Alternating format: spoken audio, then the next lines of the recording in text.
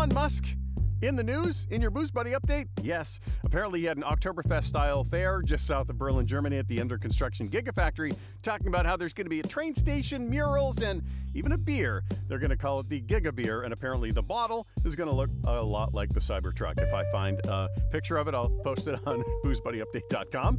Also, apparently there is a cocktail showdown. Yeah, BevNet is bringing it back Sunday, December 5th at the Lowe's Beach Hotel, but it'll also be live streamed on social media, bevnet.com and brewbound.com.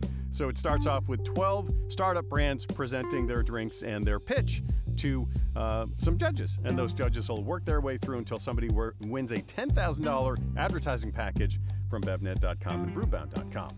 Also, we have something pretty cool happening with Heady Topper, one of Vermont's very popular beers. The CO2 made from, of course, the brewery process will now be pumped back into the beer to give it that fizz that we love. Large technology brewers have been doing this for a long time, but small brewers have not been able to until new emerging technology is giving them that ability.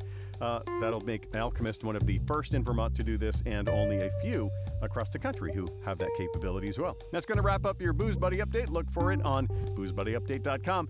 Thanks for joining the Booze Buddy Update, and be sure to share this with your friends on social media or, just tell them, look for the Booze Buddy Update and listen to the podcast. And I appreciate it. Thanks.